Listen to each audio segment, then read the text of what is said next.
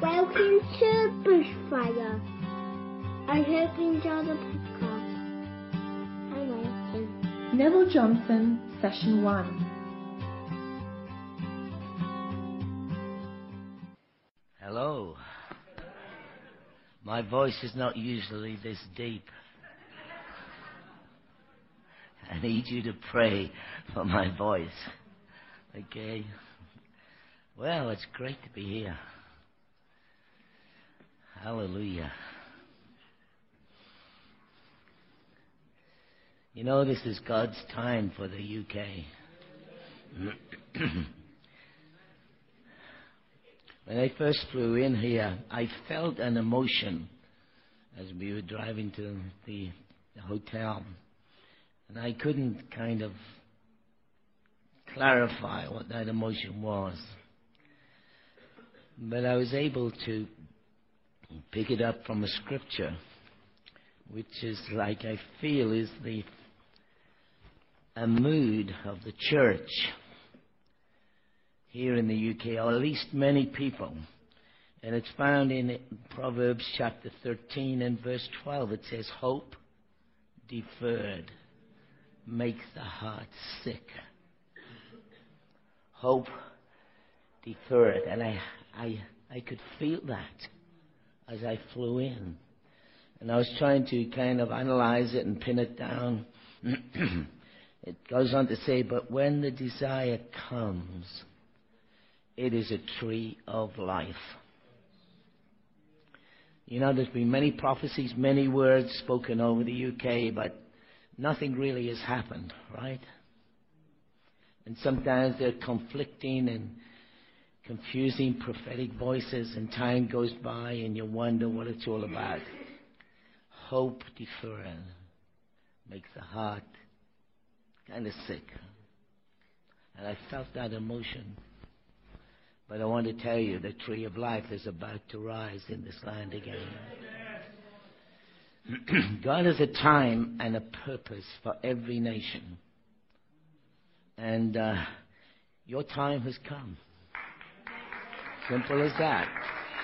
Your time has come. And I want to share a few things with you. If you don't believe in visions and dreams and visits to heaven, you're in the wrong place. You know, God said He's going to pour out His Spirit on all flesh, and your sons and your daughters shall prophesy. See visions, dream dreams. Caught up to the heavenly realm. How many of you know we've got to have something better than we've got?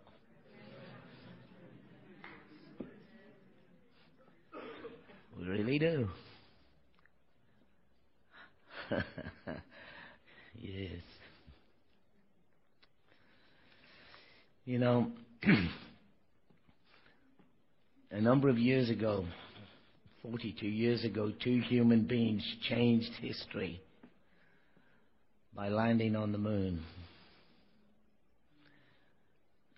When that was happening, my wife and I were working as missionaries way out in the Pacific Ocean, very remote areas. And we were listening to this broadcast, which was coming in French. And we were listening to this broadcast step by step of what was happening, of the lunar landing on the moon and so on. And as I sat there listening to this, the Lord spoke to me. He said, this, what you're listening to, is prophetic. Don't miss it. You know, it's interesting. Most people don't realize that what happened to Buzz Aldrin and Neil Armstrong, you know. But the fact that Buzz and they took communion on the moon. And it wasn't broadcast at that time. And some months after his return, he wrote about it in the Guidepost magazine. Buzz Aldrin was an elder in a Presbyterian church in Texas. And knowing that he would be doing something that no human being had done before, he wanted somehow to glorify the Lord. And he asked his minister to help him. What should he do? And his minister suggested that he would take wine and some bread with him to the moon, which he did.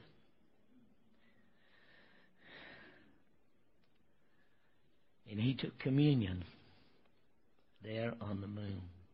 NASA cut it off because they were having legal problems with some Christians who was not Christians, some atheists who were suing them for reference to God and so on.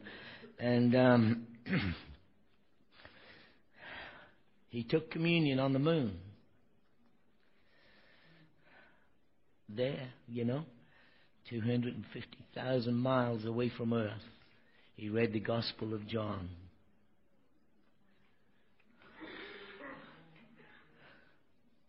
He read, I am the vine, you are the branches. Whosoever abideth in me shall bring forth much fruit. He read the whole passage of Scripture. Then he took communion.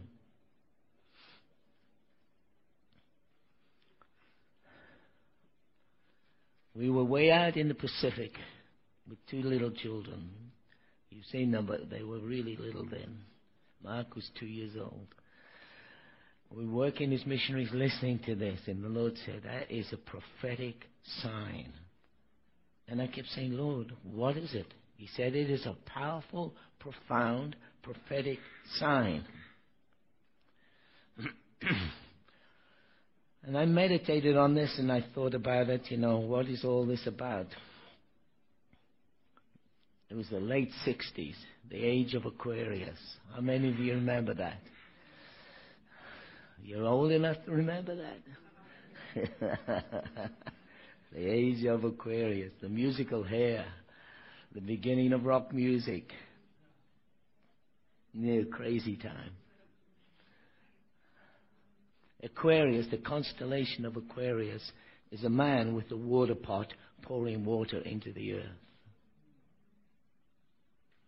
And God spoke to me. He said, I'm speaking to you. It is the age of Aquarius. I'm about to pour my Spirit upon the church again. I thought about that. Sometime after that, 1972, I was pastoring a very small church, about 300 people. The age of Aquarius had dawned. There was the whole hippie scene, the drug scene, and everything else, But God was saying something. The New Age movement really picked it up, but the church was asleep, I mean, if you know, God's written the whole plan of salvation in the stars. Do you know that? The whole plan. We haven't got time for that tonight. We'd need 3 weeks, but the whole plan is written in the stars. The Bible says in Psalm 19:1, the heavens declare the glory of the Lord, and the firmament showeth forth his handiwork. Day unto day they utter speech, and night unto night they display knowledge. There is no speech or language where their voice is not heard. See, stars have a voice. Their line has gone out throughout the whole earth, and their words to the end of the world. He's talking about the stars. They have a voice. Their knowledge has gone out to the ends of the earth.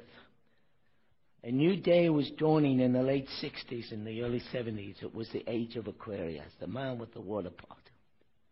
This is not astrology, This is God's set them for signs and seasons. The occult and astrologies took them off us. Just like the New Age took our rainbow and everything else. Don't worry. God's going to get them all back. God poured his Spirit out in the charismatic move, which was an incredible move of God. Some of you might have been around. Who was around in the charismatic move? Well, there's quite a few. That was great. My church went from 300 100 to over 3,000 in the first 12 months. And maybe, we weren't prepared for that. Well, at least 1,000 demonized people sitting in church, manifesting in every service. Hippies. It was an exciting time.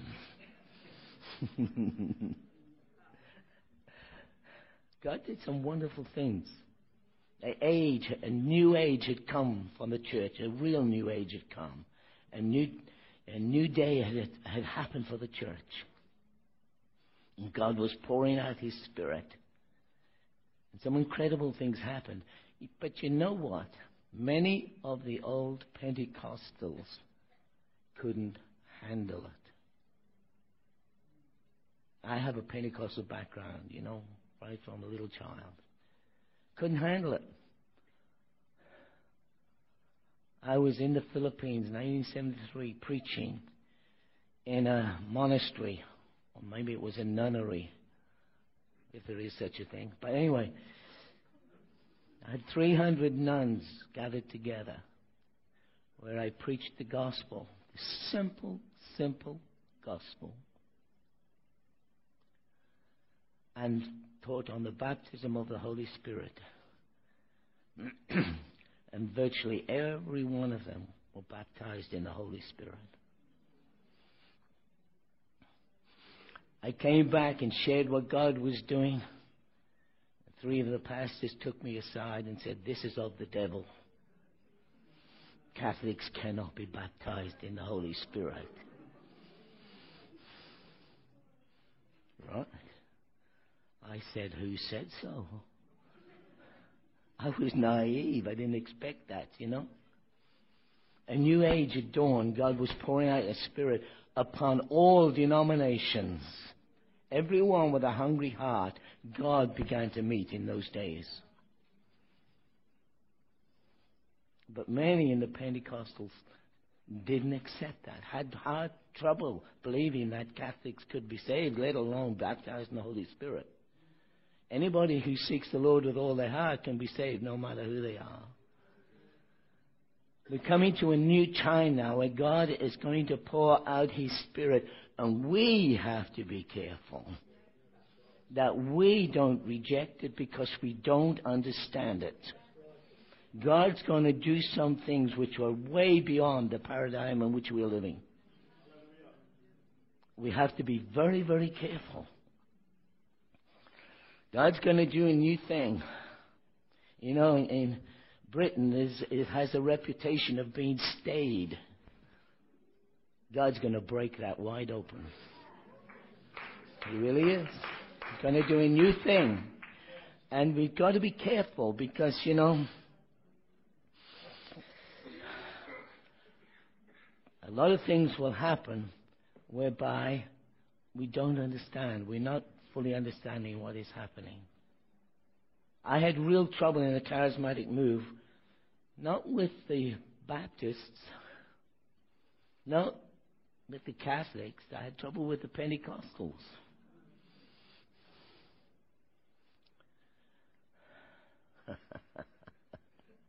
I could tell you some stories. I was in one meeting, and I called this man out. The Lord spoke to me and said, "That man and sitting in the front row has a spirit. He has a demon of so-and-so, so-and-so. I want you to cast it out." And I said, "Are you sure, Lord?" He said, "You go and cast it out." So I go down, and I said, I stood this man up, and I cast that demon out. He manifests real strongly. Cast him out. I didn't know he was a pastor of a Pentecostal church. That got me into real trouble. I love the Pentecostals. I was brought up with them. But we have to be careful, We have to be careful. Let's not miss, you see, what God is about to do. He's doing a new thing. He's not going back to the old. He's doing a new thing. And He's going to reach this generation of young people. A whole generation of young people. who have not been brought up in the things of God. A whole generation where the enemy has had his hands into their life in a real depth. God is going to get them. And we have to be very, very careful, because God is going to do what he wants to do in his own way. And I don't know what that's going to be, but it'll be different than what we have seen before, and we have to have open hearts. We mustn't miss the prophetic implications of the fact, they've just put a vehicle onto Mars, right? A SUV, ATV vehicle, all-terrain vehicle. They have gone further than mankind has gone before. First time to the moon. But now, mankind has gone further than he has gone before. The church, first in the natural, then in the spiritual. The church is about to go, those who want to go, further than the church has ever gone in history before. We're on the brink of it. We're standing there,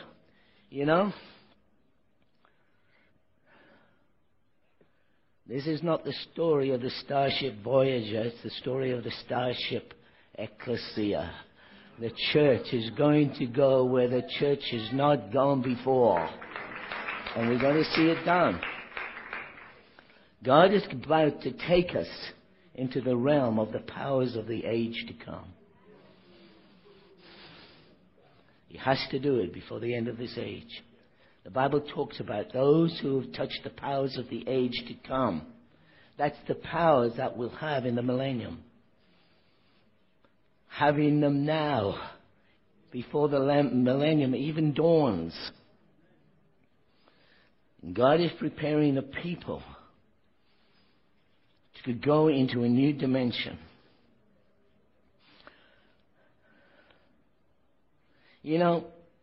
We've seen in the past moves of God, right? Great moves of God. And we've seen in present times moves of God. We saw Toronto. Now, how many Pentecostals said, "Oh, that's of the devil"? Do you believe that? Then we saw, other moves of Pensacola. 1 million people went through that church over 2 years. There were manifestations there that we couldn't understand, but it was God. I was in a meeting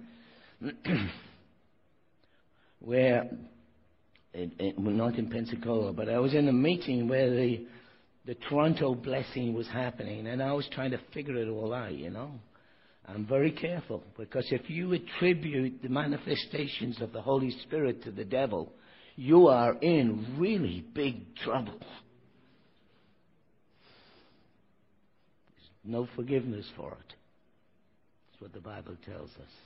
So I'm very careful, very careful. And this man is on all fours, and I'm sitting on the platform. He's on all fours, barking like a dog. And I'm looking at this man, I thought, look, this is really interesting.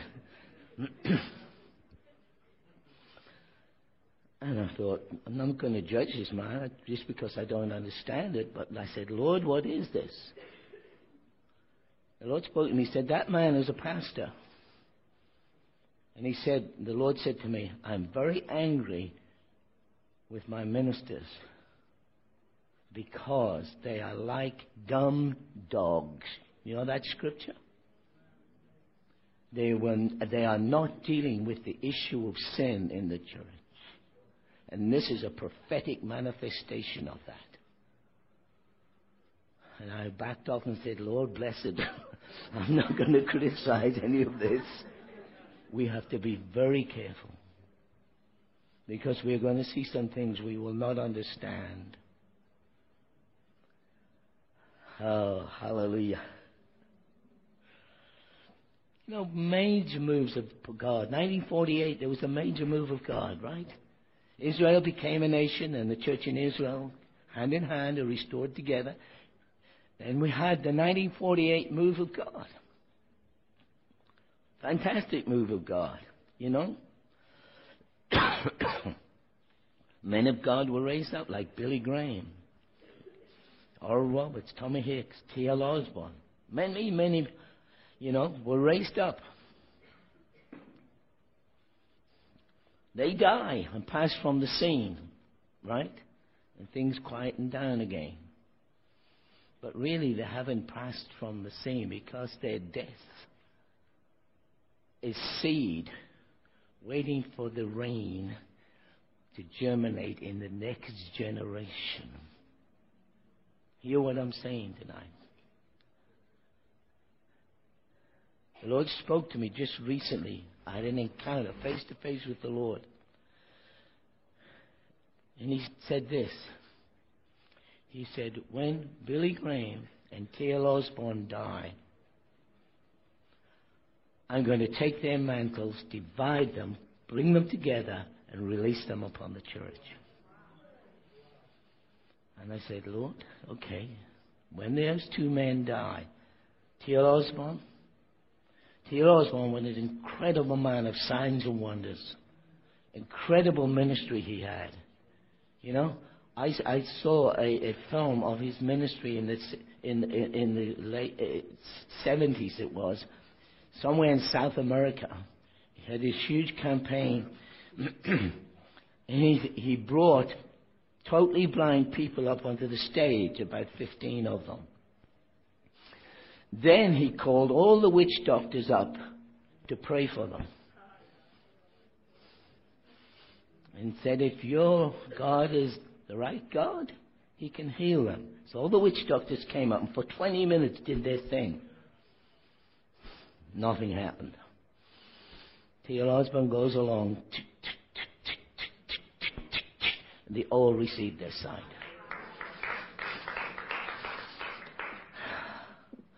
Incredible things happened.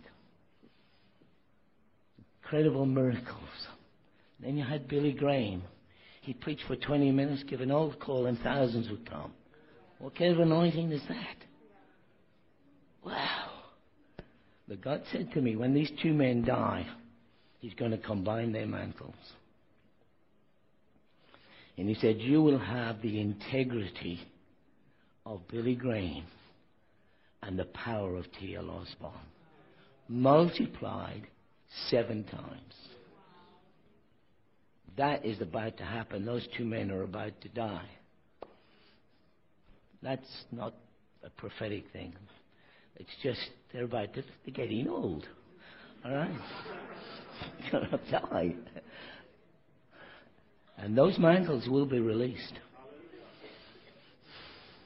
You see, there's a harvest that's got to be brought in. And you imagine the integrity and the ability, the anointing that Billy Graham had, coupled with T.L. Osborne, magnified 7 times greater. Seeds lie buried, you see. Their mantles will be passed on to this generation. And it'll take the whole church to a huge another level. There are seeds that lie dormant in the UK. Many seeds out of the past. Godly men. Seeds like Smith Wigglesworth. My dad was saved out of Smith Wigglesworth. Smith Wigglesworth. Remember the Jeffrey brothers, George and Stephen Jeffrey? My mother worked with them. William Booth, mighty man of God, had many spiritual encounters which are not well known about. Salvation Army wasn't like it is today. It was more blood and fire back there. The Welsh revival. The revival in the Hebrides. John Wesley. The seeds lie dormant in the earth, waiting in the UK for the rain to come. That's all. Just waiting for the rain. And their ministries, their mantles are going to be available in the United Kingdom 7 times greater. Aren't you happy you're alive in this generation? You see, the church in the UK has been in decline. But God hasn't forgotten you. God has not forgotten you. Not forgotten you. Oh, yes. A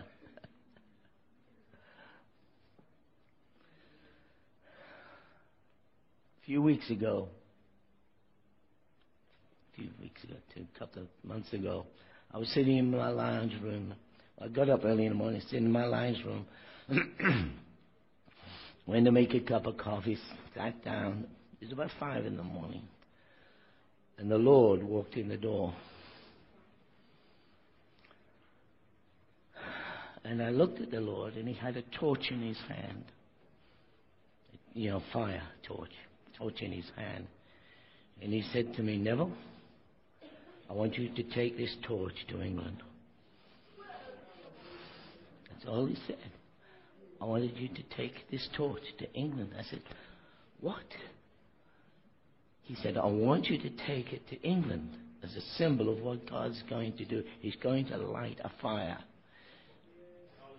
And I said, yes, well, Lord, yes, I'll do that. And he handed me the torch. Now, this is all happening 5 o'clock in the morning. I'm trying to come fully awake. And I looked at this torch, and I thought, this is kind of the torch that I've read about somewhere. And I realized it was in Rick Joyner's book, The Torch and the Sword. So I took this torch, and I said, okay, Lord, yes, I'll take this torch, and I'll take this torch when I go. He said, you know, where do I put it now? This is in the spirit, but I can see this torch real plainly. He said, just hold it in your home until you go to England. Okay, so I did that. And then suddenly they came on television, the Olympics. And a torch being run through the streets of London, all across the world into London. And as I looked at that, the Lord said, see what I'm doing? You know, the opening of the Olympics these days is part demonic and part all kinds of stuff. That's not the point. It's the prophetic sign. And millions of people saw that on television. The biggest gathering in London in its history was in these last Olympic Games. People from all over the world came to watch that torch. And you remember how the torch went? The flames came in from many angles and came up. People are going to come from all over the world to see this torch in England burn. I tell you now, it's going to be something. And then there was this fairy tale wedding. You know, over 2 billion people were watching that wedding in the UK. Over 2 billion people. Now, when 2 billion people are watching something, God is about to say something. When He's got that many people watching. My wife and I were sitting in our lounge just watching this, you know, kind of wrapped in this whole, you know, when women are more wrapped in it than men, but they were wrapped in it, you know, this whole thing. And we were looking at that, and the Lord said, watch carefully. And I said, oh, okay. Watch carefully. I'm saying something. I thought, oh, okay, I better watch carefully, you know. And as I started to watch this, a powerful anointing came upon me.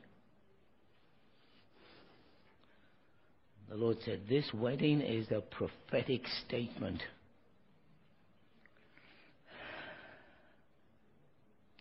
He said, a bride is being prepared. A bride is being prepared. And the whole world is watching. A third of the Earth's population were watching that wedding. Incredible. You know, Revelation 19 and verse 7, let us be glad and rejoice and give honor, for the bride hath made herself ready. The bride is not made ready at the rapture. The bride makes herself ready before the rapture. Let's get it straight. There's this doctrine going around, you know, when we're all caught up, we'll be changed. You will be changed, but the bride must make herself ready before then. Two things. There's this other doctrine, you know, the Lord could come tomorrow. The Lord can come at any time. I can tell you now, He can't. The bride's not ready. And the harvest has not yet been brought in. The Bible says He's waited a long time for the precious fruit of the earth. And so,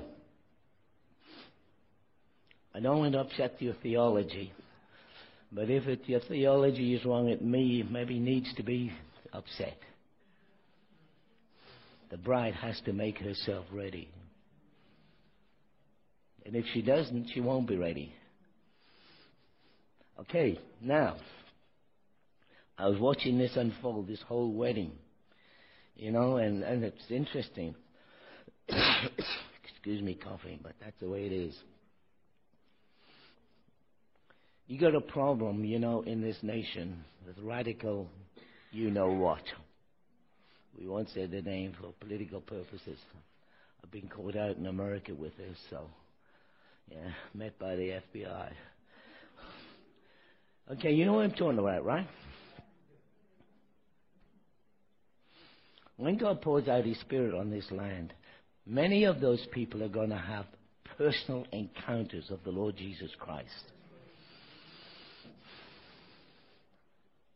I mean, they are going to have face-to-face encounters with Jesus. And they are going to become missionaries to the rest of the Muslim world. What many in Britain thought was their demise is God's master plan. You know, it's kind of very interesting. Dr. Peter Wagner shared about the situation in North Africa, this town in North Africa, which American missionaries had real trouble reaching because it was a Muslim town, you know. And the missionaries weren't getting anywhere. And so, you know, the missionaries retreated and were working somewhere else because they thought the place, it was hopeless. Then they heard something had happened in that town. What had happened was this, and Dr. Peter Wagner clearly documents it. And one night, everyone in the town had a visitation of Jesus. From the imams down right to either in a dream or personal encounter. When the missionaries came in, the whole town was born again. It's documented clearly. Isn't that exciting? And I thought, wow, that's fantastic. So Peter Wagner started to dig into the history of that town. He found the first Christian missionary to the Islamic world was martyred in that town. And a seed fell. Many, many, many, many years later, the rain came. God can do it. God can do it. God has set them up in your nation. It's His master plan. See, we've got to see things from God's perspective. You know? We're living in exciting times. Exciting times.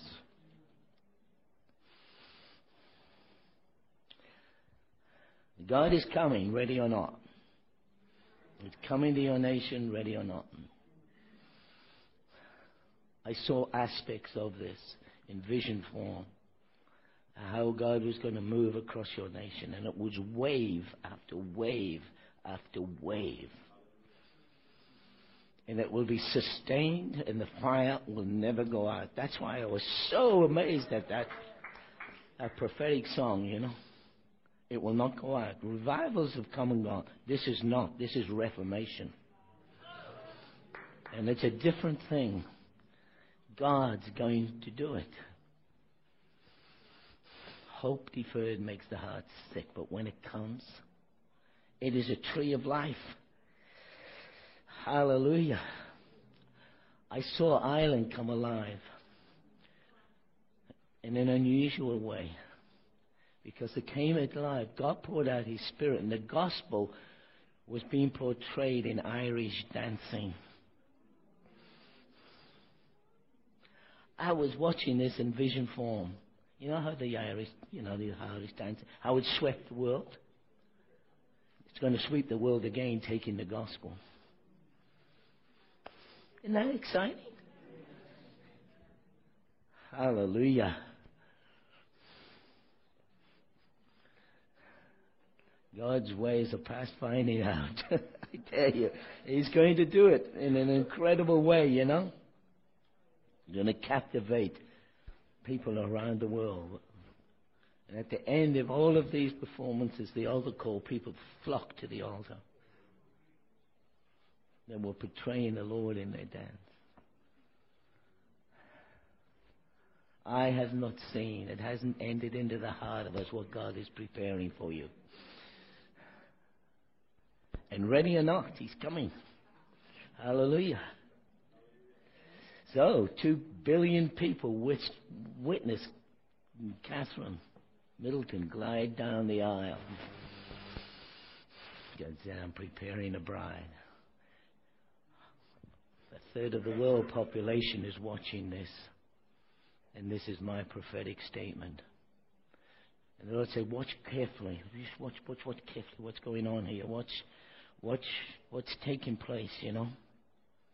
So she came down the aisle to the song from Psalm 122, prophesying a time when Jesus would return and rule to the earth. 2 billion people heard it. Westminster Abbey resonated with the sound of 1,900 guests singing a hymn written by a Welsh preacher. Guide me, O thou great Jehovah. Pilgrim through this foreign land. I am weak, but you are mighty. Open the crystal fountain. Let the healing stream flow.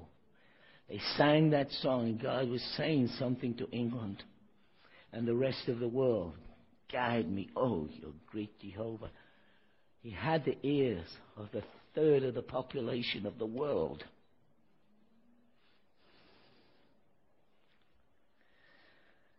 Oh, and so it went on. I don't think the Archbishop of Canterbury understood anything of what was going on. That's not the point. It was the couple that was being married chose the hymns and what would be sung, and the vows, which were, God has ordained a man and a woman, and He read it out, probably biting his lip, but He read it out for the whole world to hear. See, God's doing something in this nation which the rest of the world are going to take note of. These are prophetic signs. You know, England sent out missionaries all over the world in the 1920s and 30s and 40s. Took the English language with them, preaching all over the world. Many of them died as martyrs. I remember some of those missionaries used to come home on furlough and would stay in my parents' home Jimmy Salter. How many of you heard Jimmy Salter? He used to stay in our home. He was a missionary into Africa. William Burton and others. They died. Many of them were martyred. James Salter was martyred. The memory of them kind of fades, but the seed lies dormant in the earth, just waiting the rain.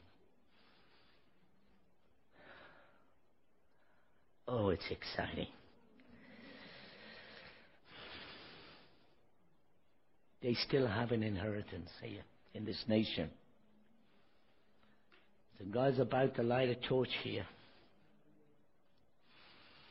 God is going to take the very best of those seeds, like Smith Wigglesworth, the Jeffrey Brothers in healing, William Booth, the Welsh Revival, all of these things. He's going to take the very best out of those moves and combine them into one move. He will honor the fathers of the faith in this nation. And their mantles will be dispersed across the nation. Isaiah 43:19, behold, I do a new thing. Now it shall spring forth, and you will know it. And I will make rivers in the wilderness.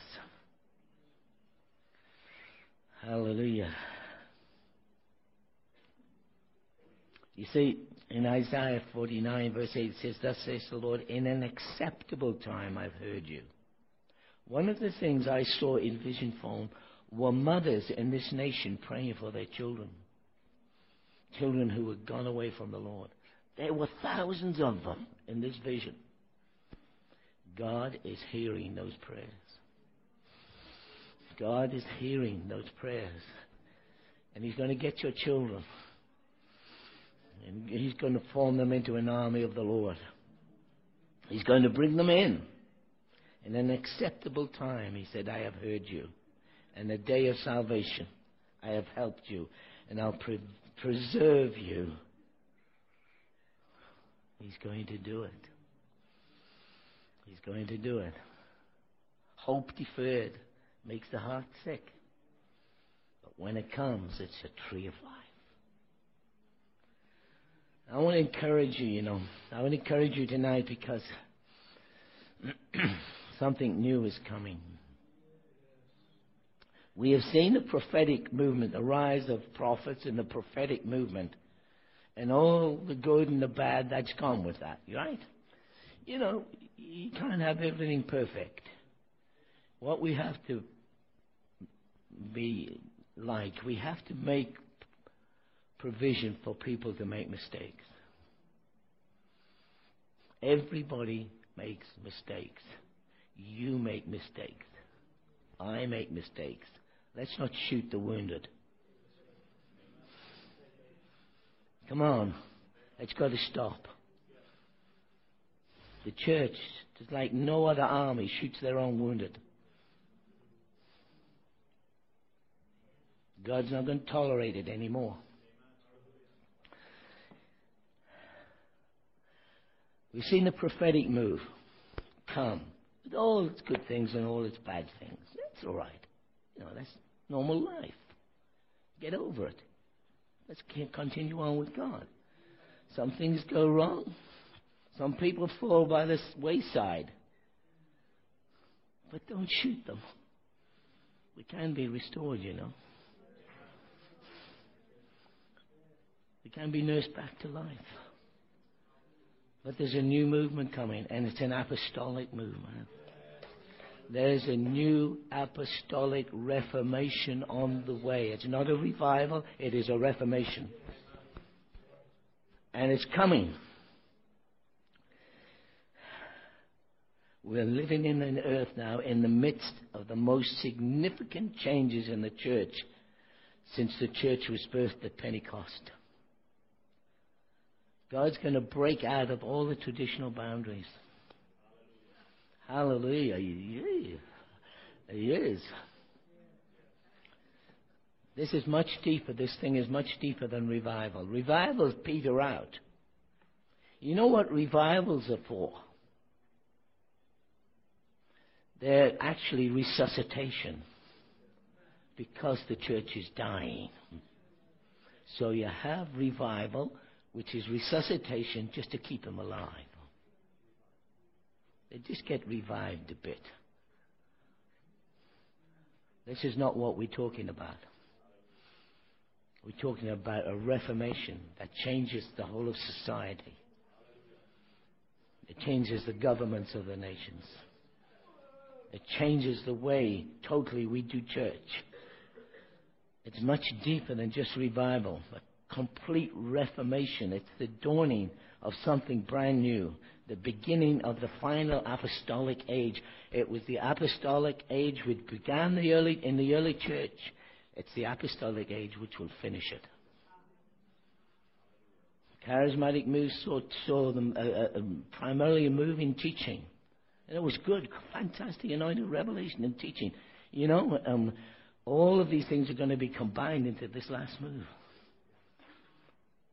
And it's like interesting.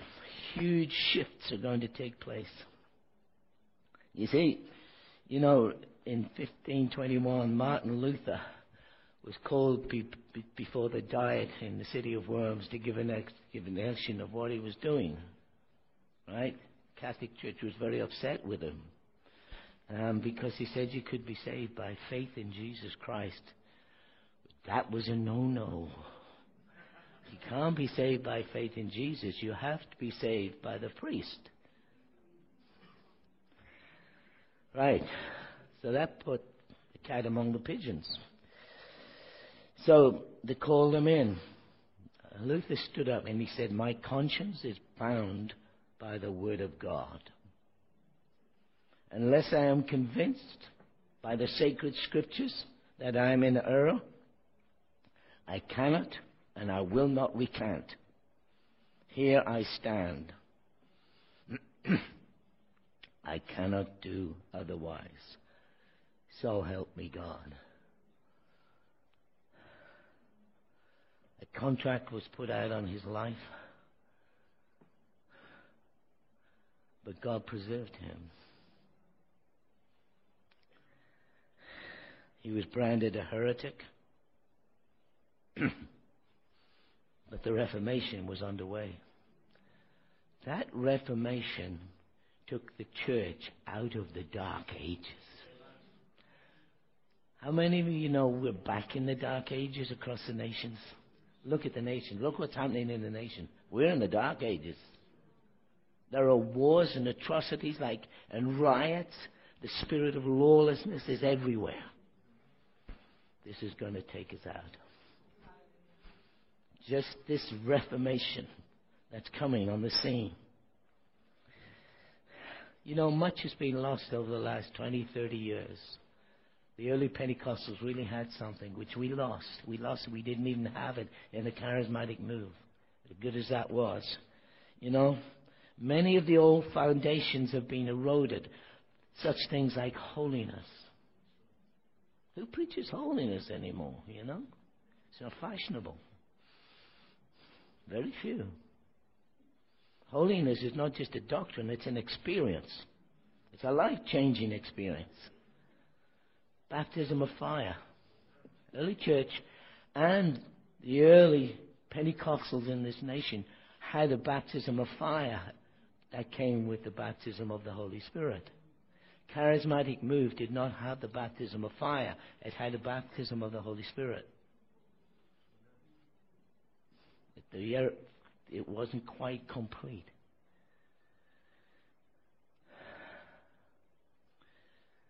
We lost that element which the early church had. I will baptize you with the Holy Ghost and fire. When you're baptized in fire, there is an absolute dramatic change in the person's life. The old is burnt right out. We're living among a demonized generation.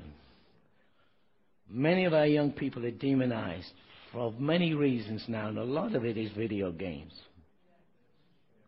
But they're demonized into drugs, into all this, that, the other. They're going to get saved, right? They will need a baptism of the Holy Spirit and fire to get the demons out. Demons cannot stand the fire. And there will be salvation and the baptism of the Holy Spirit in one hit and a massive cleanup. You hear what I'm saying? The seraphims are coming. The seraphims are coming. Spirits are burning. Seraphim came to Isaiah, took a coal and touched his tongue, and he said, I'm undone. He was a good man. He was a good man. He was a prophet and a nice man. Until that angel came across and said, hey, buddy. He said, I'm unclean.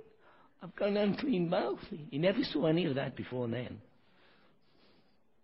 They're coming. The seraphims are coming. Spirits of burning. The literal meaning for seraph is the spirit of burning. And they're going to stand in our midst. It just takes one or two of them in a church. And all hell is going to break loose and leave. I tell you.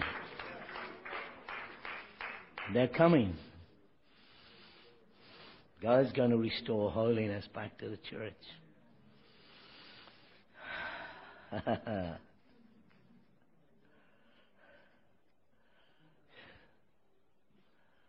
My grandfather was a preacher in the Welsh revival, and he used to tell stories which were passed down. You know, a lot of things happened which happened in the Welsh revival. If they happened today, most Pentecostals would reject it. Don't look at me like that. They had things happening there we would have called occultish. But they weren't. It was God. God has his own way of doing things. It's quite enough of those preachers that would go home at night, they'd kneel down before the Lord, and they would be gone, traveling in the Spirit to hospitals around this nation, healing the sick. That didn't get into the books.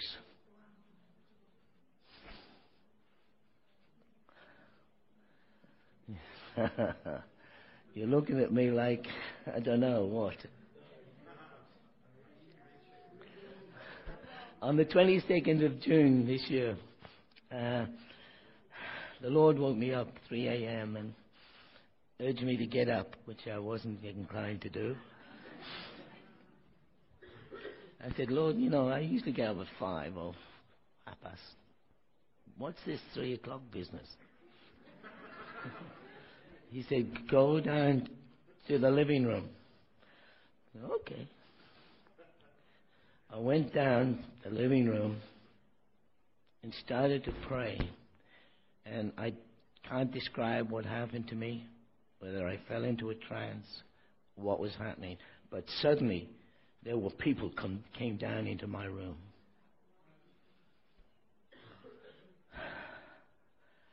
And I said, oh, yes.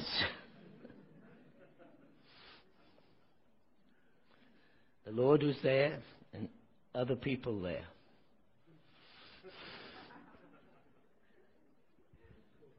I'll talk about this tomorrow. But you know, on the Mount of Transfiguration, Peter and James and the Lord talked to Abraham. Hey, isn't that necromancy?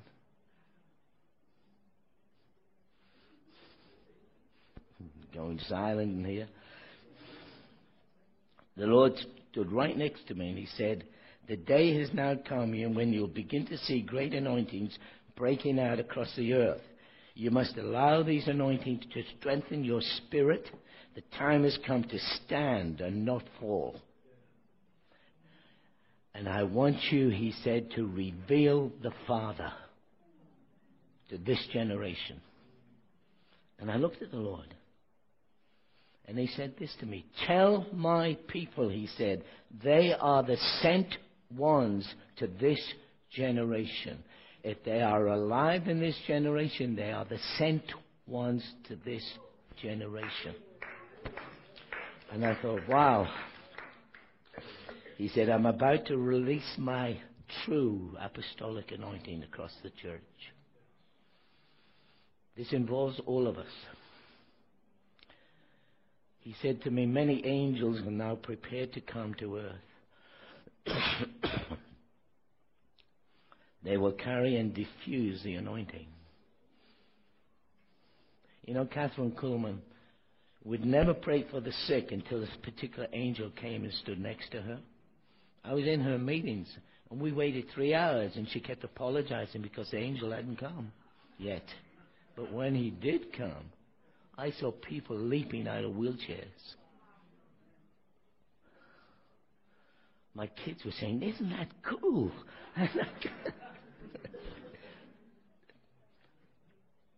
You know, he said that many angels are prepared to come, being trained to come.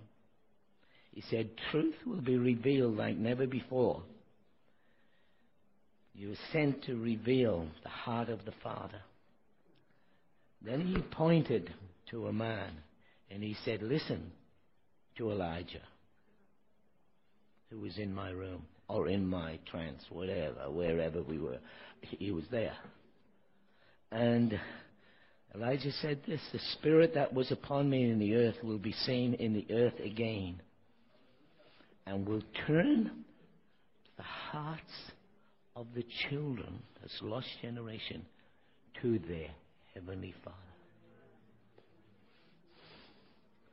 And he quoted a scripture, you know, from Malachi, behold, I will send you Elijah the prophet before the coming and great and dreadful day of the Lord. He shall turn the hearts of the fathers to the children, and the heart of children to the fathers. The Father is going to make himself known. That anointing that Elijah carried. The spirit of Elijah will be in the earth again. And the purpose of it is to reveal the heart of the Father to this generation. To show them what God is like. To the children. He said, in my day there were droughts, rain and deluges of rain, fire and wind and earthquakes, confrontations with the powers of darkness. These were redemptive judgments to turn the nation back to God. And he said, you're beginning to see them now in your generation. We've just seen what happened in New York. But what is coming, we have no idea. And people say, well, why would a loving God judge the earth? Why would he cause this kind of thing to happen? The Bible tells us that when his judgments are in the earth, the people will learn righteousness. One thing you must understand, everything that God does is redemptive. Everything, without any exceptions. God is love. So he cannot be anything else. He doesn't have love. He is love. That's who he is. So everything he does or allows has to be out of a motivation of love. And it is redemptive. You must understand that. Otherwise, the doctrine's going to go haywire.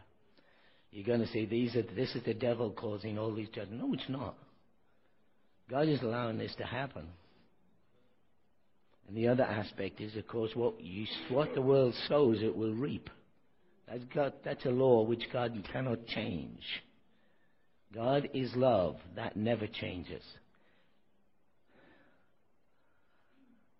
You know, God will allow us to bang our heads against the wall until we come to the truth. Terrible things are going to happen in the earth. I've seen some of them. You would not believe some of the stuff that's coming in with nature and other things. Terrible stuff's coming for one purpose, to turn the hearts of the people, to get the people to a point where their only hope is God. It's redemptive. And we mustn't fear these judgments that are coming on the earth. We must be there to tell the people why they're happening. Hallelujah. You see, there have been... Where's that time going by? What time do we have to close? If you have to go home, that's all right. But, you know,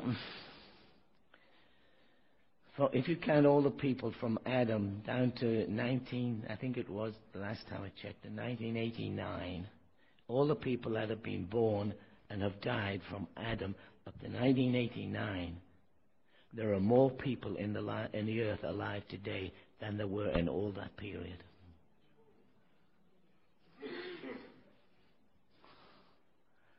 Think about it. It's true.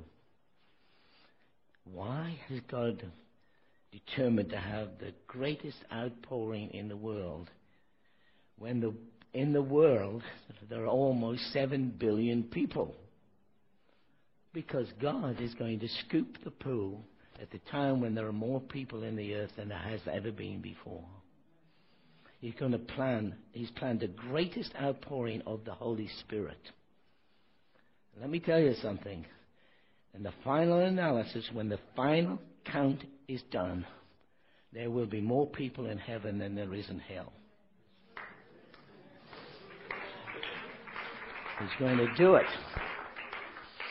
If not, God has failed. And the devil has won. But in the time when there are nearly 7 billion people in the earth, the gospel is going to be preached with incredible signs and wonders to every person on this planet. God knows what he's doing. You know? And it's exciting.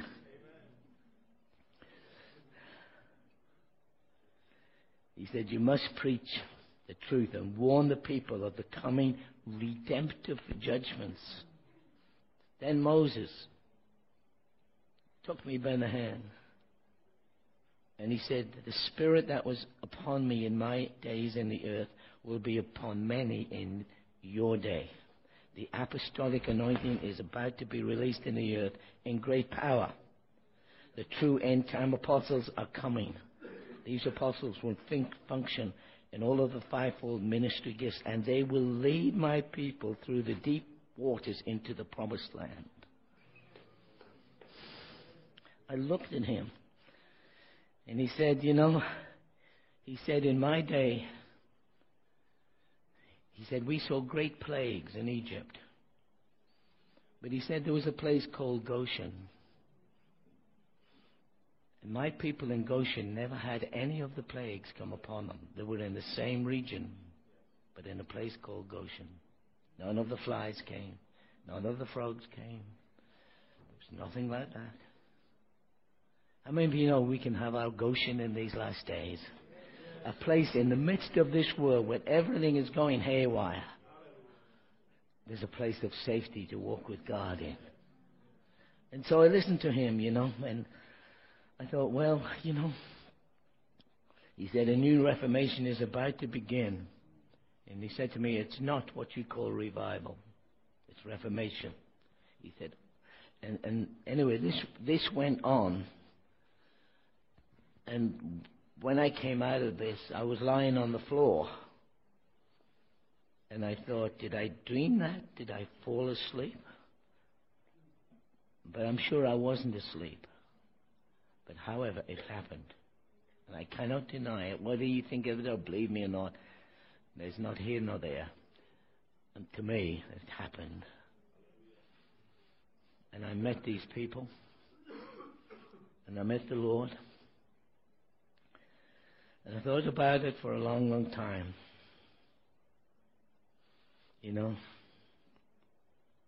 God's going to cast a net across the whole earth.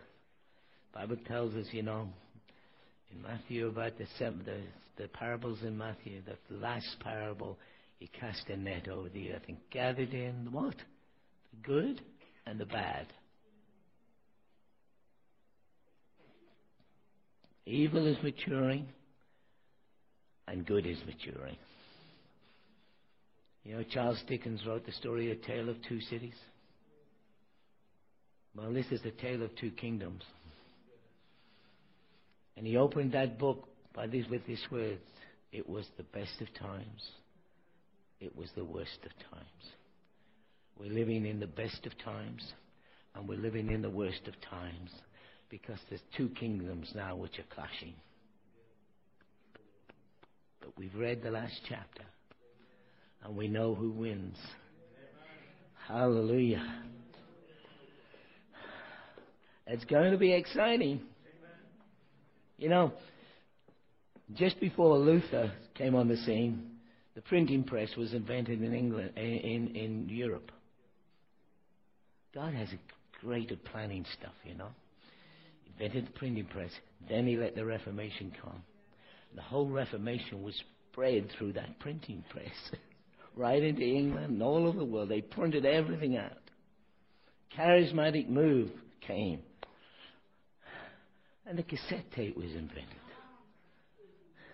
In my church, we were sending out 20,000 tapes a week. We had a full-time department all over the world. But look what we've got today. We've got YouTube. You're going to see the most profound miracles reenacted on YouTube. You're going to see arms grow out. You're going to see people without eyeballs suddenly grow back, and the whole world will see it. You're going to see the miracles that you could not have dreamed of. Because God, this gospel of the kingdom has to be preached in the entire world with signs following, so that no one is without excuse. You're going to see on YouTube people raised from the dead. And they're going to give their testimonies, I went to hell. And another one, oh, I went to heaven. There'll be no excuse. At times they'll shut the internet down to try and stop it.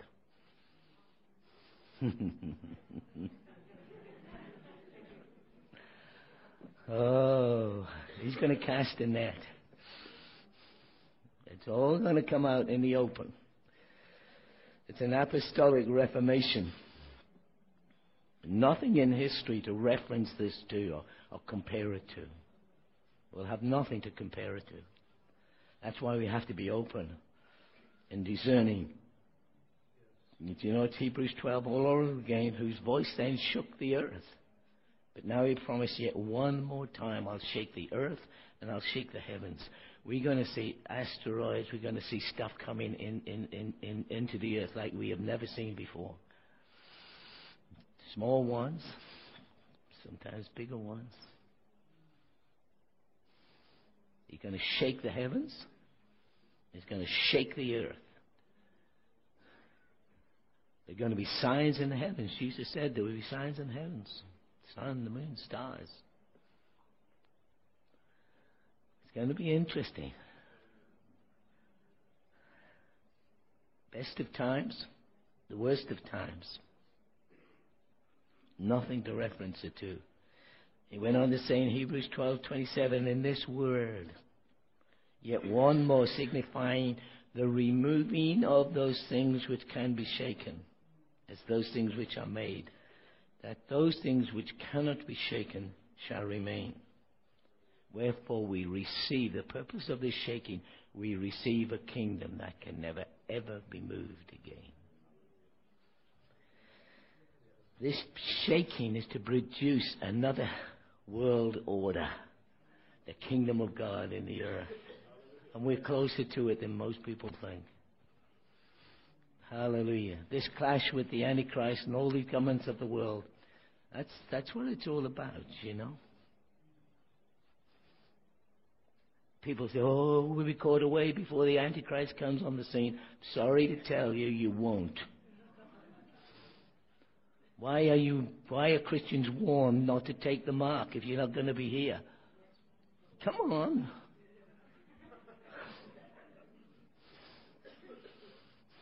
This generation's got to be tried. Their loyalty's going to have to be tried.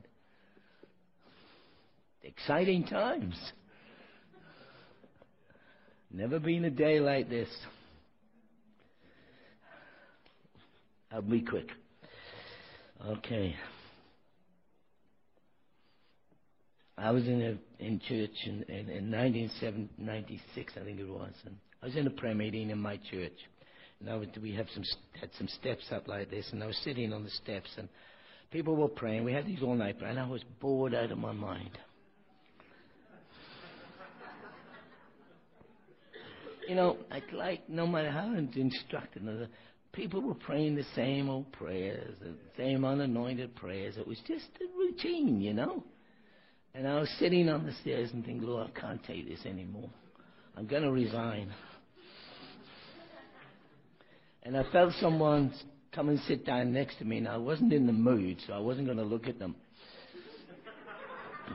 And so I just sat there, and then I felt the presence of the Lord increasing, so I turned, and it was the Lord.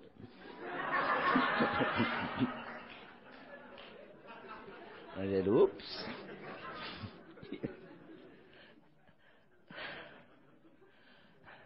And he just looked at me. And he said this, literally said this to me, I don't blame you. Literally said that to me. I said, Lord, I'm doing my best. But, you know. And then he touched me, put his hand on my shoulder. And suddenly I was watching this vision when he touched me. And it was like, it was very interesting. And it was a vision of a tidal wave sweeping through some of the islands off the east coast of Australia. And I watched this and watched this sweep through some of those islands. There was one island one island that was completely wiped out. And the church, so the stone church on the island was completely wiped out. And I just saw this happen. And the Lord turned to me and he said, this is a prophetic sign, don't miss it. And I thought, oh, okay. So he just went to talk to him and he wasn't there anymore. So I thought, okay, there's a lot to think about there. And I couldn't wait the meeting to get over with and go home and think about it. And I thought, Lord, what is this? What is this?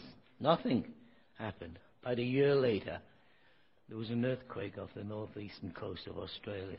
It created a tsunami. And it swept over the islands in the New Hebrides and up through that whole region. But just one island was wiped out and the church on that island. And the name of that island was Pentecost Island. Literally, that's the name of the island. And I thought, wow. Some of the Australian churches went in with aid and medical supplies along with the armed forces and so on. And I said, Lord, what is this about? I love the Pentecostals. That's my heritage. I can't, I'm ashamed at some of the way, what they do and the way they speak about other people and churches. But I love them. That was my heritage. I said, Lord, what's this about? And the Lord looked at me and he spoke a scripture to me. I want to read it to you. Habakkuk 1:5, and behold, among the nations, and watch, and be astounded, for I will work a work in your day which you would not believe if I told you about it. And I thought, wow. And it goes on in chapter 2, verse 3, for the vision, but the vision is yet for an appointed time. But at the end, it will come. And I looked at that word end, and it means the end of an age. At the end, it will come. It will not lie, and it will speak. Wait for it will surely come. And when it comes, the Lord said, I will raise up a new kind of church in the earth. It won't be Pentecostal. It won't be Baptist. It won't be Lutheran. And he looked at me and said, it will be my church. My church. You see, we Pentecostals think we've got it all. We're baptized in the whole, we're born again. We're up with the Baptists because we got baptized in water.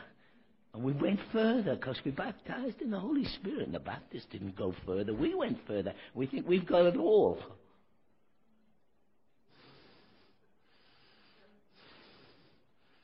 We haven't got it all. You know, when they came out of Egypt and they celebrated Passover, which was salvation, right? Came out of Egypt. Passover lamb was slain. They went for 50 days into the wilderness. What does 50 speak of? Come on. Pentecost. 50 days. They waited 50 days, after Jesus rose from the dead for the Holy Spirit to come. They went for 50 days, came to Sinai, and there was a manifestation of the power of God in Pentecost. They had water out of the rock. They had prophecy. They had healings. Not one feeble person. But they didn't get into the promised land. That's where we are. Still in the wilderness. Don't look at me like that. The whole idea was to get into the promised land and go to Mount Zion. Read Hebrews chapter 12. We have all of those things in Pentecost, but we're still in the wilderness. We haven't reached the fullness of the purposes of God. The baptism of the Holy Spirit is not the end. The Feast of Pentecost is not the end. There is another feast, the Feast of Tabernacles. And that's a very different feast. You see? God's going to take us on. He said, if I told you what was coming, he said to Habakkuk, he said, I'm going to do a thing in the earth that is so great. He said, if I told you about it, you wouldn't believe me. There's some things are coming. If God told us about them now, we wouldn't believe him. And all this came out of a board prayer meeting. He said the church will release kingdom power and kingdom love in a way that has never been seen before in the earth. Now from then the years went by. And we've seen moves of God go and come and things like that. You know what happened in Pensacola was an incredible move of God. And people say, there were excesses and all. There were excesses in the Welsh revival. Come on. You're always going to have some excesses. You're always going to have some loony people in the middle of it. But the truth's there as well. Those kids were being transformed in Pensacola under incredible manifestations of the Holy Spirit. And it was lost because the Assemblies of God wanted to rein it in. And it died out. Sorry, but that's the truth. Absolute truth. You can't rein in a move of God. You'll kill it. The wind will blow where it will.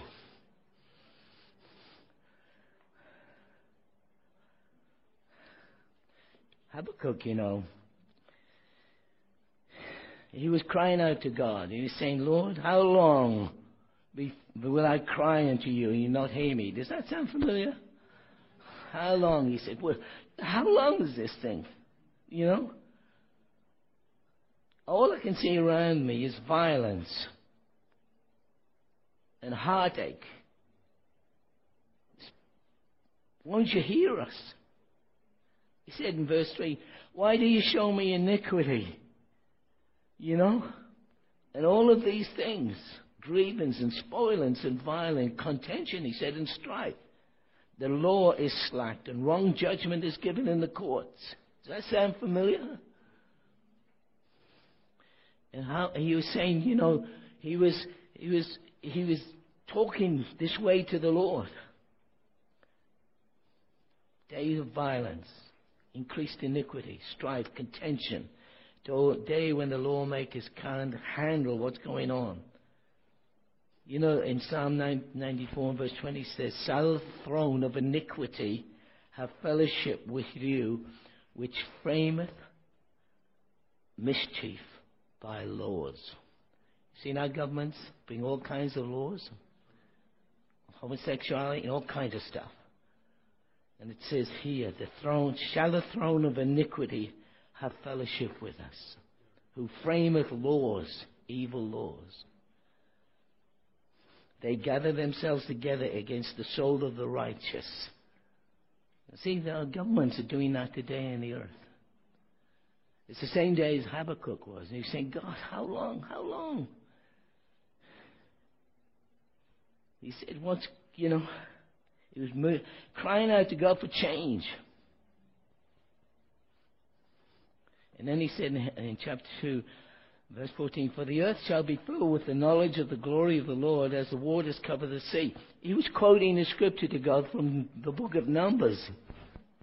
Numbers 14:21, that scripture. He's saying, you said that the glory of the Lord is going to cover the earth.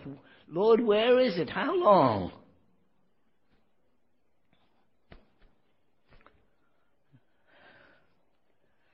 And he's pleading with God to bring to pass his promises.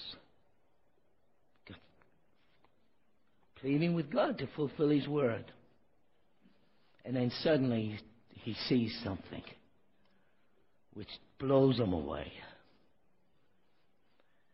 And what God shows him, it doesn't make it clear, but he sees something, and he's so taken back by what he sees. He says, I'm going to stand upon my watch, I'm going to go up into my tower, and I'm going to watch to see what the Lord will say to me. Interesting, these prophets, he didn't say, I'm going to watch what the Lord will say to me. He said, I'm going to watch what the Lord will say to me. But he said, I shall answer him when I'm reproved. I will see, he says. I will see what the Lord will say to his God. Because God spoke to them in visions. He said, I'll see what the Lord will say to me. What he'll show me. And he said, said, Habakkuk, you wouldn't believe it. For the vision is yet for an appointed time. But at the end, in our day and age, at the end of the age, it shall come. Wait for it shall surely come. It shall be plain at the end. He said, look to the nations and see what I will do. There's coming an apostolic reformation. I'm closing now. But apostolic reformation. And if God showed us the fullness of it, we wouldn't believe him. God's going to do a work in the earth. That's going to be incredible. God's not going to lose this battle.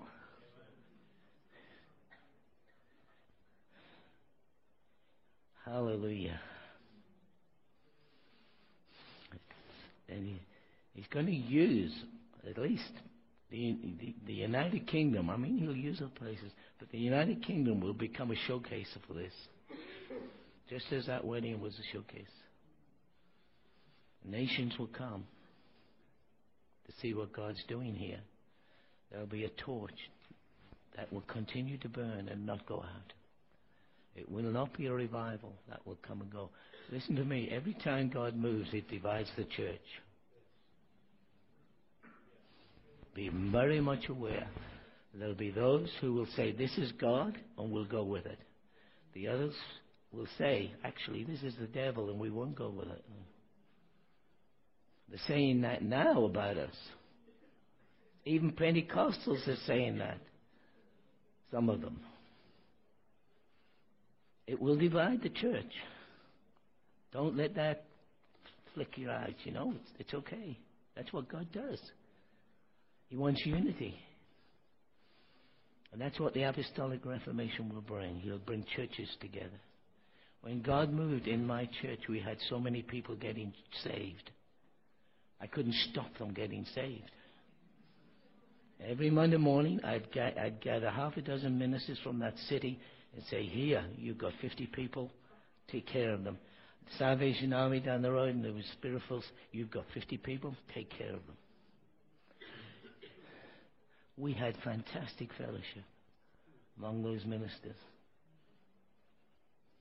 If one minister needed a car or a vehicle or something, we'd all club together, take an offering up and get him a car. Now, if the church down the road gets more people saved than we do, we get jealous of them. Come on. You know I'm telling the truth. It's going to change. It's going to change. Hallelujah. God's going to do it. And when He does.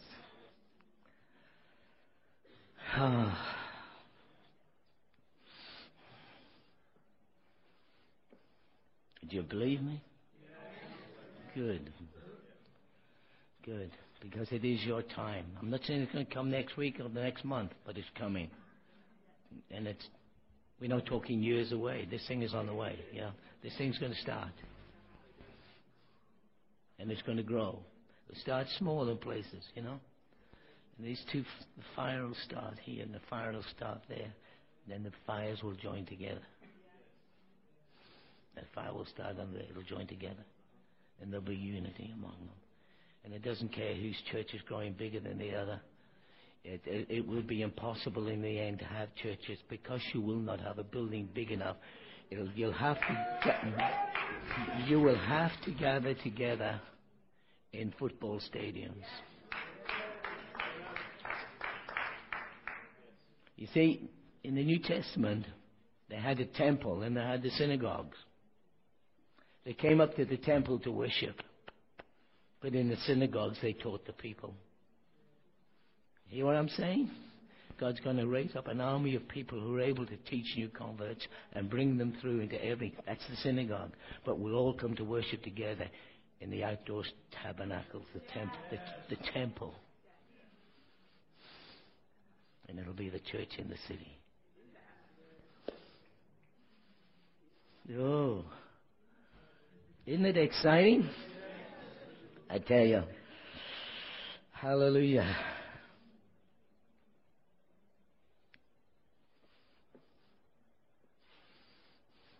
You come to the kingdom for such a time as this. It's your time.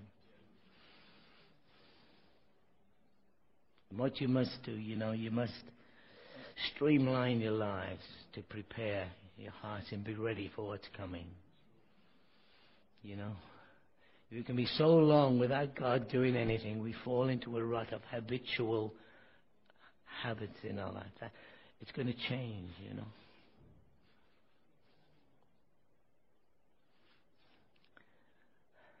You're all going to have to teach others.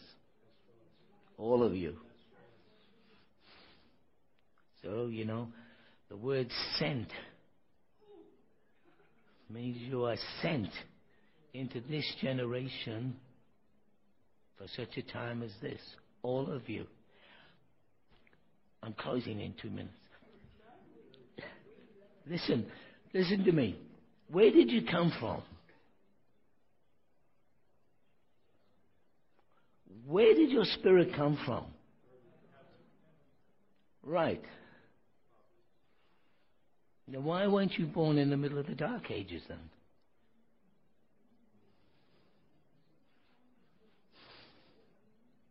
Why were you born in this generation?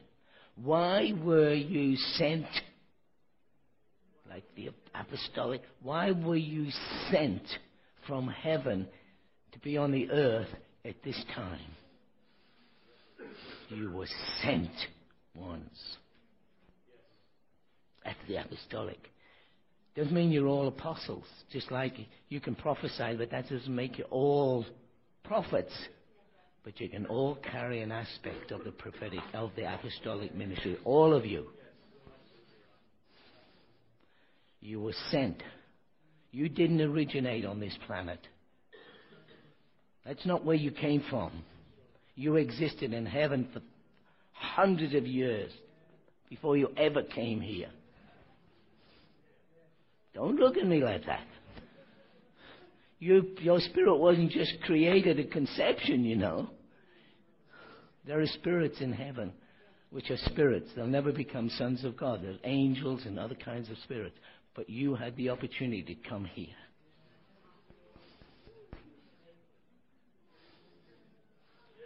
To become a son of God. To be born with His DNA in you. See? Your spirit. You've been around a long time. You're a lot older than you think.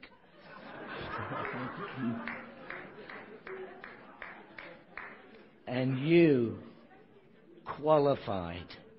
Listen to me. You qualified to be able to be sent into the earth in this end time generation. You are the sent ones who have been sent into the earth for such a time as this. And you are all going to be involved. The days of coming and sitting in the pew and then going home and doing nothing are coming to an end. The days where there's just one man ministry up front is coming to an end. There'll always be apostles and prophets which will bring the word of the Lord. But I tell you, you people have got to be the ones who do the teaching and the discipling. Get ready. When we had this move of God in the charismatic move, the entire country ran out of Bibles. Interesting, isn't it? You'll make sure that doesn't happen again.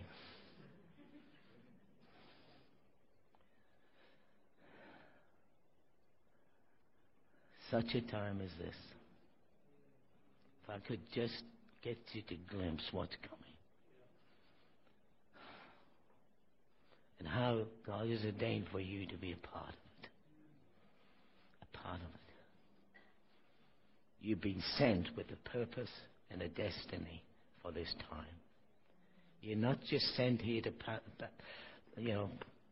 come to church, eventually die and end up in heaven. You're sent here with a purpose, which you must fulfill in a plan. You have a destiny. And God will anoint you for it. You've come to the kingdom for such a time. Let's pray, shall we?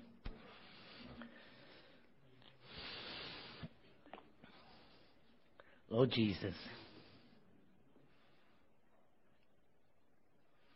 let's just stand together. Just change our position for a bit. It'll give us a better.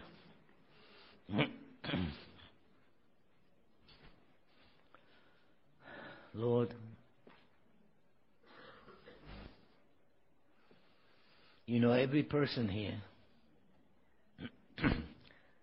And you know, Lord, that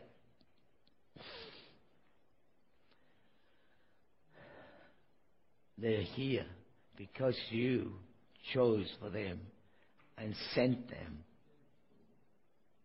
into this world and into this nation with a purpose, a plan, and a destiny. And Lord, many people wait years and time goes by and it gets difficult. But they're still alive here and now and is coming. It's time to seek the Lord with all of your heart. It's time to keep presenting yourself to Him over and over again. It's time to seek Him. It's time to seek to know Him. This is your hour. This is the hour for the UK, and it's your personal hour now. You've come to this time, kingdom for such a time.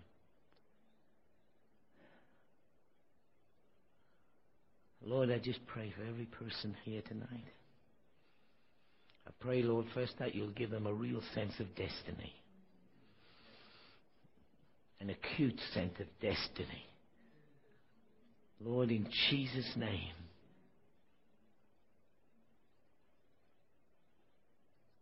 Let them realize they qualify to be sent here.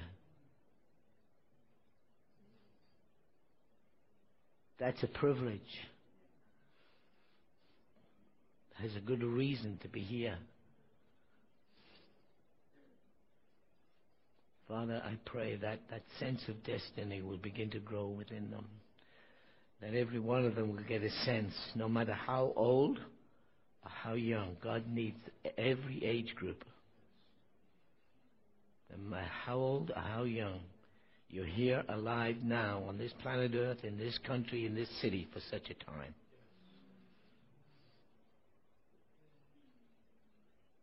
And I pray, Lord, that you will awaken them within them during this time together.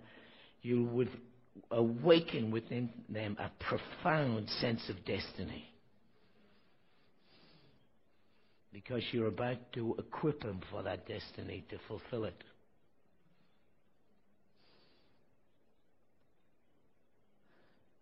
Thank you, Lord. Thank you, Lord Jesus. I see many angels here tonight.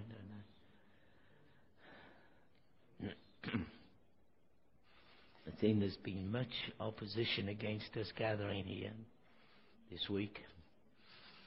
But God has that in control. It's an important time, not because I'm here, but it's an important time because the time has come, the set time has come for you.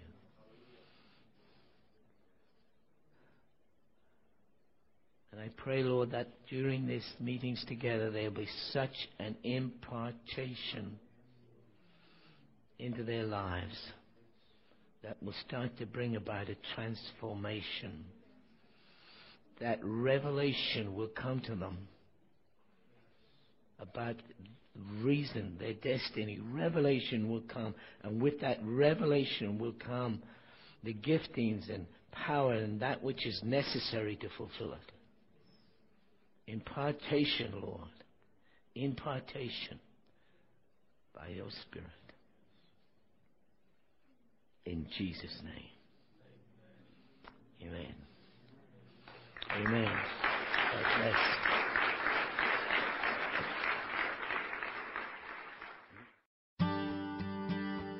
If you'd like any more information, please go to our website www.bushfireministries.co.uk or see our online web shop www.bushfire-shop.org.